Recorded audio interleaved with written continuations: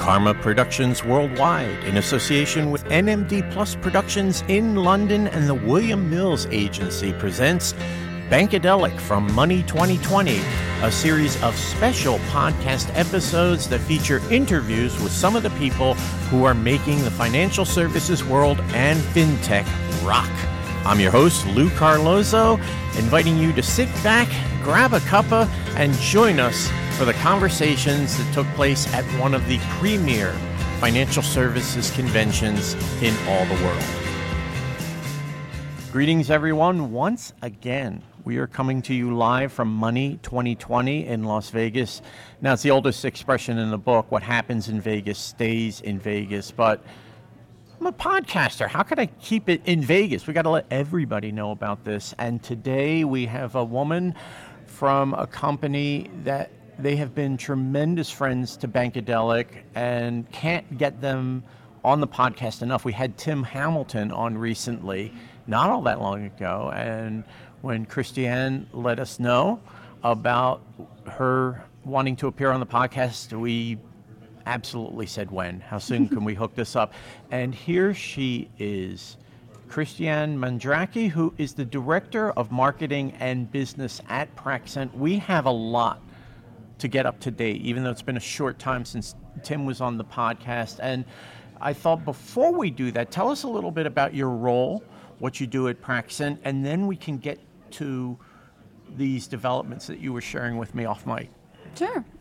So I kind of lead the growth side of the organization. So my role is really around helping the people who are coming to us with challenges and problems with their technology, and figuring out how we can help them. What's the best way that we can do it, structuring engagements, things like that. So I'm kind of the busy bee person who's at all of the conferences and things like that. I love that. Yeah. Well, we've all been busy bees here, but I'll tell you, the energy is holding up really well. I'm getting a little worn out, and I'm thinking when I get back to Chicago, I'm going to sleep for 2 days. I think I'm going to sleep for 2 days. Absolutely. We co-sponsored Synctera's After Dark event yesterday, and so we were up till like 2 a.m. We all had light up shoes, and we were dancing around the dance floor. So.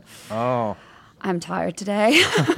I love the light up shoes. I went to a party where they were custom making Nikes for people. That's cool. And so I had them making me a pair of Nikes, but with the music background, I was sort of like, can't you do this even crazier? And they were like, no, that's what we can do. So I got an all red pair of Nikes, but they don't light up. So that's very cool. And there we go. Now, there is a fintech starter app that Praxent is working on. You're excited about it.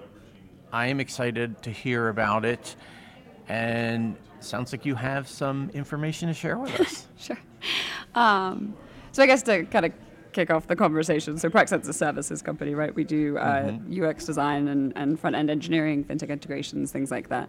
We're not a product company. We don't want to be a product company. Yes. So we're working with a lot of, we call them like headless partners, headless fintech partners rather.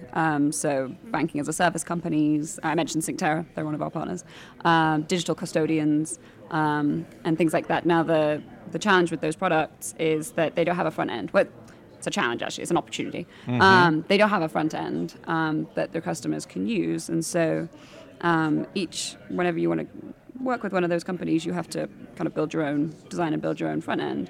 And that's good because it means that you're differentiating the user experience in some way, ideally. So if you're going to launch a neobank or a robo-advisor or something like that, you can have your own experience that's different to others. The challenge is there's a bunch of table stakes functionality that you just have to build, and it's pretty repetitive. It's kind of the same thing like your KYC and your onboarding and things like that. And none of that is going to really like wow anybody. So the way I would describe the FinTech Starter app is it's the world's most boring neobank or boring robo-advisor. And I don't think there's many like people who would market their like product as the most boring, but that's what it is. And the theory is a lot of our customers who are building these types of apps, they're spending like 80-90% of their budget on the table stakes functionality just to get something there, and like 10% on something differentiating, something interesting and like sexy. And so we're switching that around. So we're going to be providing this code base to them upfront, and so that they don't have to invest in that table stakes functionality anymore. They can instead invest their budget on the differentiating features. And so it's a code base, and we're not licensing it we're not doing any of that. We're going to provide it to them. It's theirs. They own it. And then, because the challenge is, if you use a white labeled front end, something like that, you'll have a wall here, and you want to move the wall, but you can't move that wall. Yeah. And so the benefit of having a really open code base is you can do whatever you want with it. Mm-hmm. And so that's where we're going to be able to help people instead launch with really differentiated experiences that are really solving their niche audiences and their unmet needs and differentiating in this world. That's fabulous. I don't know if it's a proper analogy or not. You'll have to correct me if it's not, but I think about Squarespace, for example, and I tried to build a website on it and was extremely frustrated by, you can only do this, but you can't do this. If you want to move this thing here, you can't do that. Mm-hmm. If you want to substitute out a font, no go. And I think about the white labeling thing. It was really their website, but I'm just using it. It sounds like this is very different because of the flexibility of it. Yeah, exactly. Because I think if you look at traditional banking, where you have you have your core systems, and then you have your sort of digital banking provider, your mobile banking provider, and loan origination system. Those are all white labelable products, and there's some amount of flexibility in them, but that's kind of where a lot of the traditional banks are getting a little bit stuck. Really, is they're kind of confined by the restrictions of the product as to how much they can customize and create a differentiated experience. And so that's why when you go to a lot of traditional bank websites or apps, things like that, you're like, oh, this is the exact same one. I can see that this is whoever. And so this will allow them to move their walls and move your Squarespace thing wherever you want to. Mm-hmm.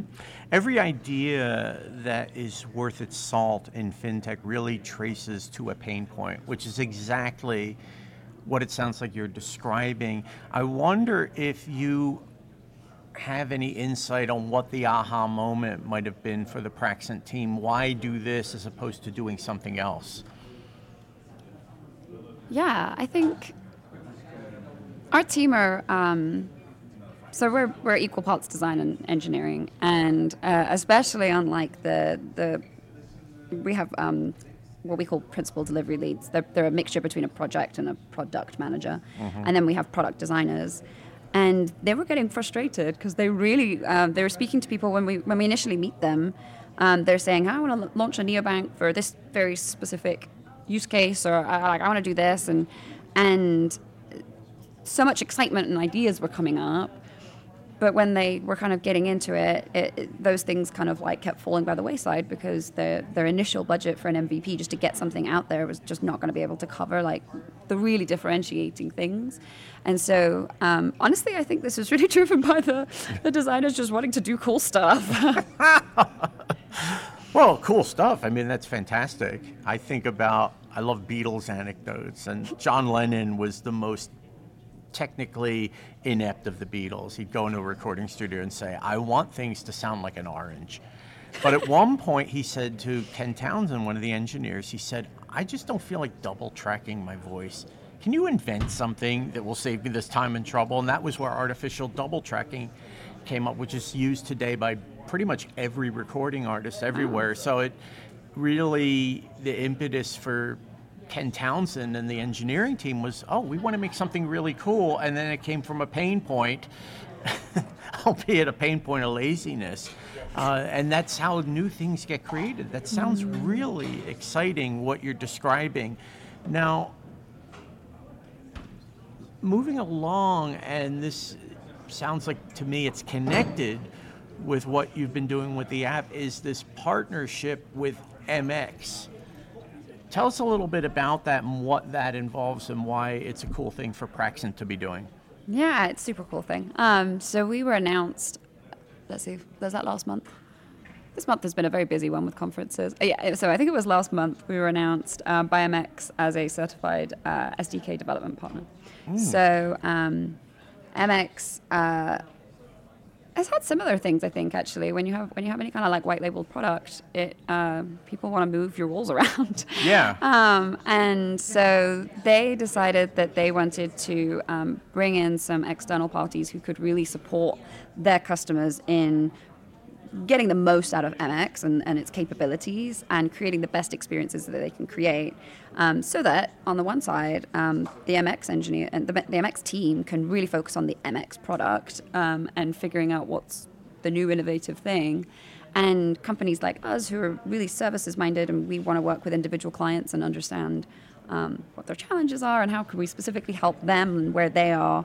Those are very unique things, and they're not always super transferable. And so they can have us sort of supporting their customers much more.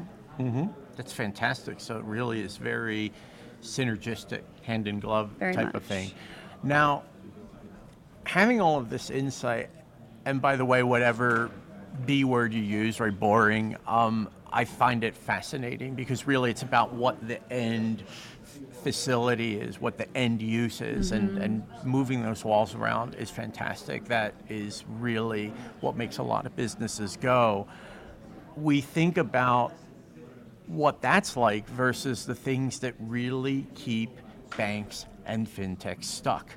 And sometimes it's because they don't know how, and other times it's because they're making mistakes that they really could easily avoid if they just took a different point of view or stepped back or listened to people, like people on the Praxent team maybe. What do you see as some of those mistakes that are being made repeatedly that could be avoided, or that really at this point now it's time to move out of the comfort zone, do something different?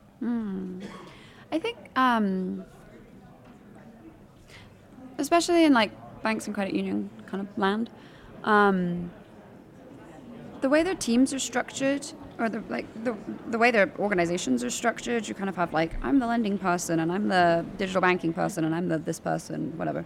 And it's kind of, and the technology follows that organizational structure. Like you have the lending person selects and manages the loan origination system, and the digital banking person like manages this. Sounds very siloed, actually. It is, and the marketing team manages the website. But the reality is the customer is not viewing it in that same way. The customer wants to take out a loan, or they want to just get into their banking system and make a payment, and then maybe apply for a loan.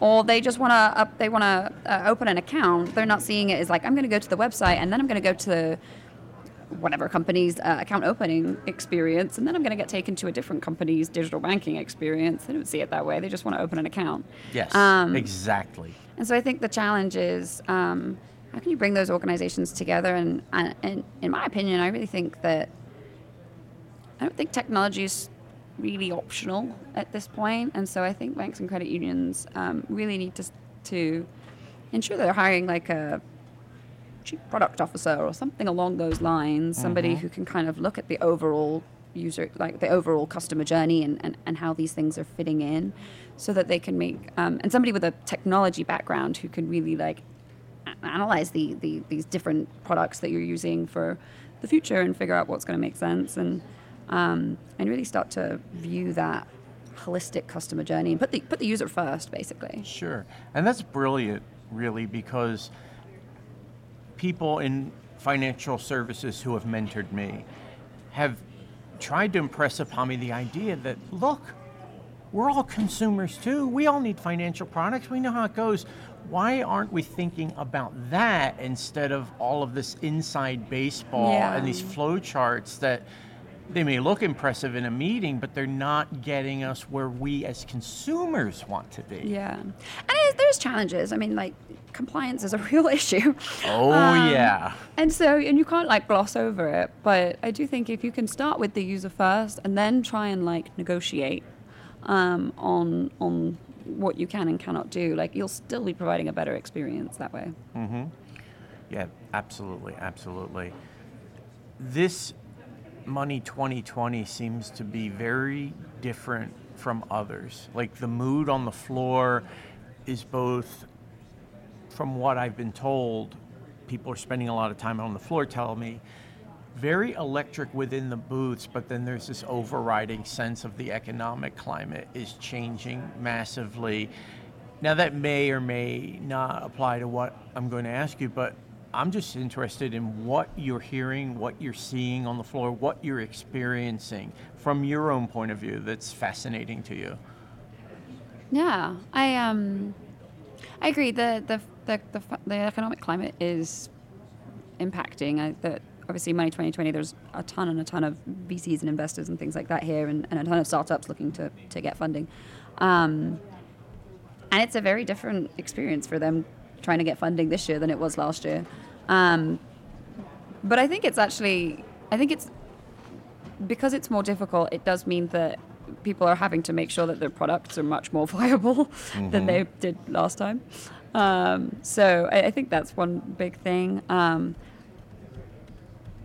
I think generally Money 2020 is usually, in my experience anyway, it's been heavily attended by fintechs and VCs, and the sort of bankers and credit unions representation is usually a little bit lower, I think.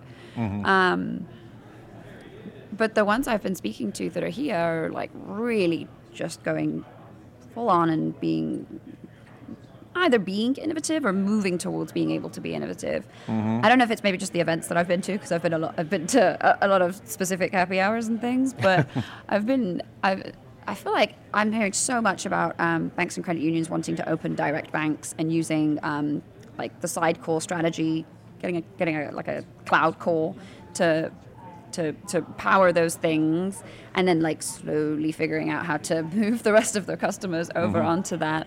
And I think I'm hearing about that a lot more than I have previously, because nobody wants to do a core conversion. Like, you're going to get fired pretty much. Yeah. I want to meet someone who might actually look forward to that, but I haven't met them yet. One last thing I wanted to ask you, but it may be one of the most important things that we can talk about, is your involvement with women in fintech. I am a very big proponent of creating platforms and ways for women to move up in financial services, and it's just really wonderful to hear that you're involved with that organization. Tell me what your role has been within it, what you are trying to espouse and support, and what Women in Fintech is trying to do in general.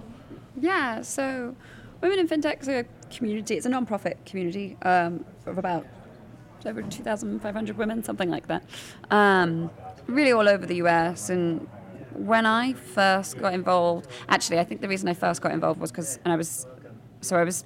you were talking about women rising up, actually. So Rise Up is one of Money 2020's programs, along with Amplify. And I was speaking to that group earlier this week on Sunday.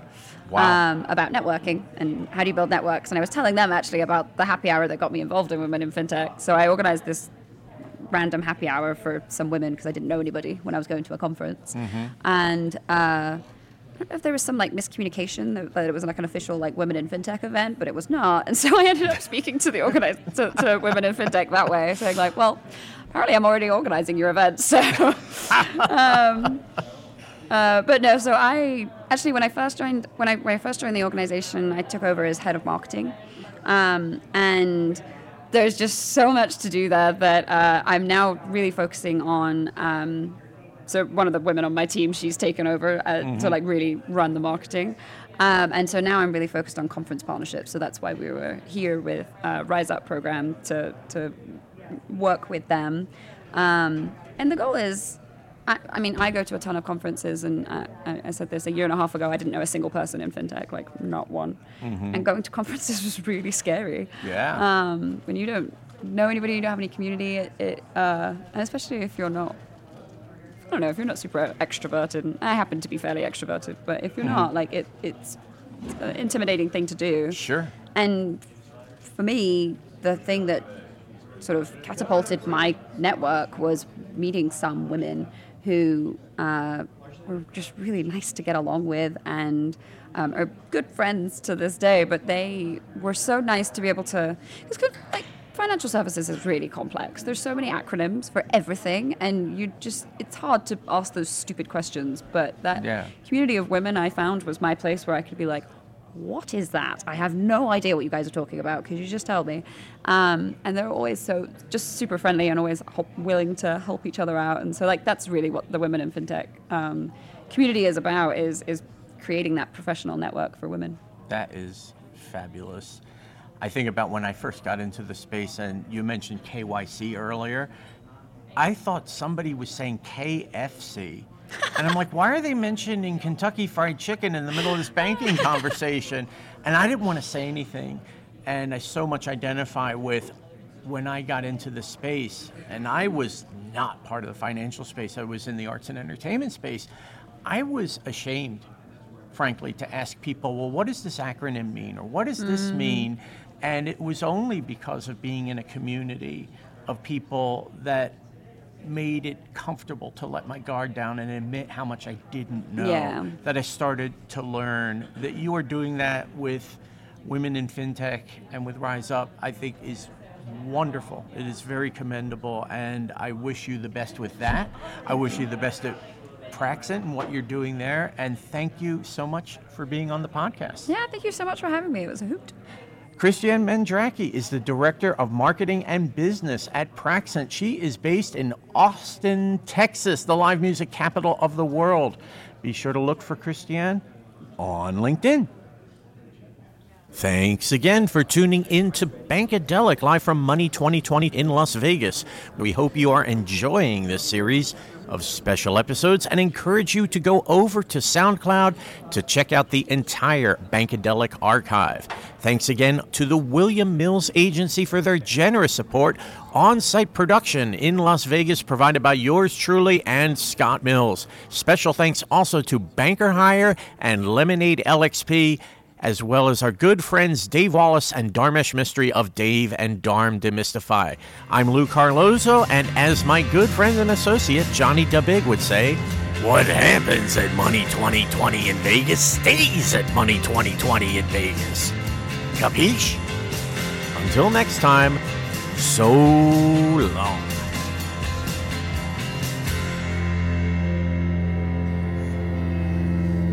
Bankadelic is a production of NMD Plus, London, Chicago, and Austin, Texas.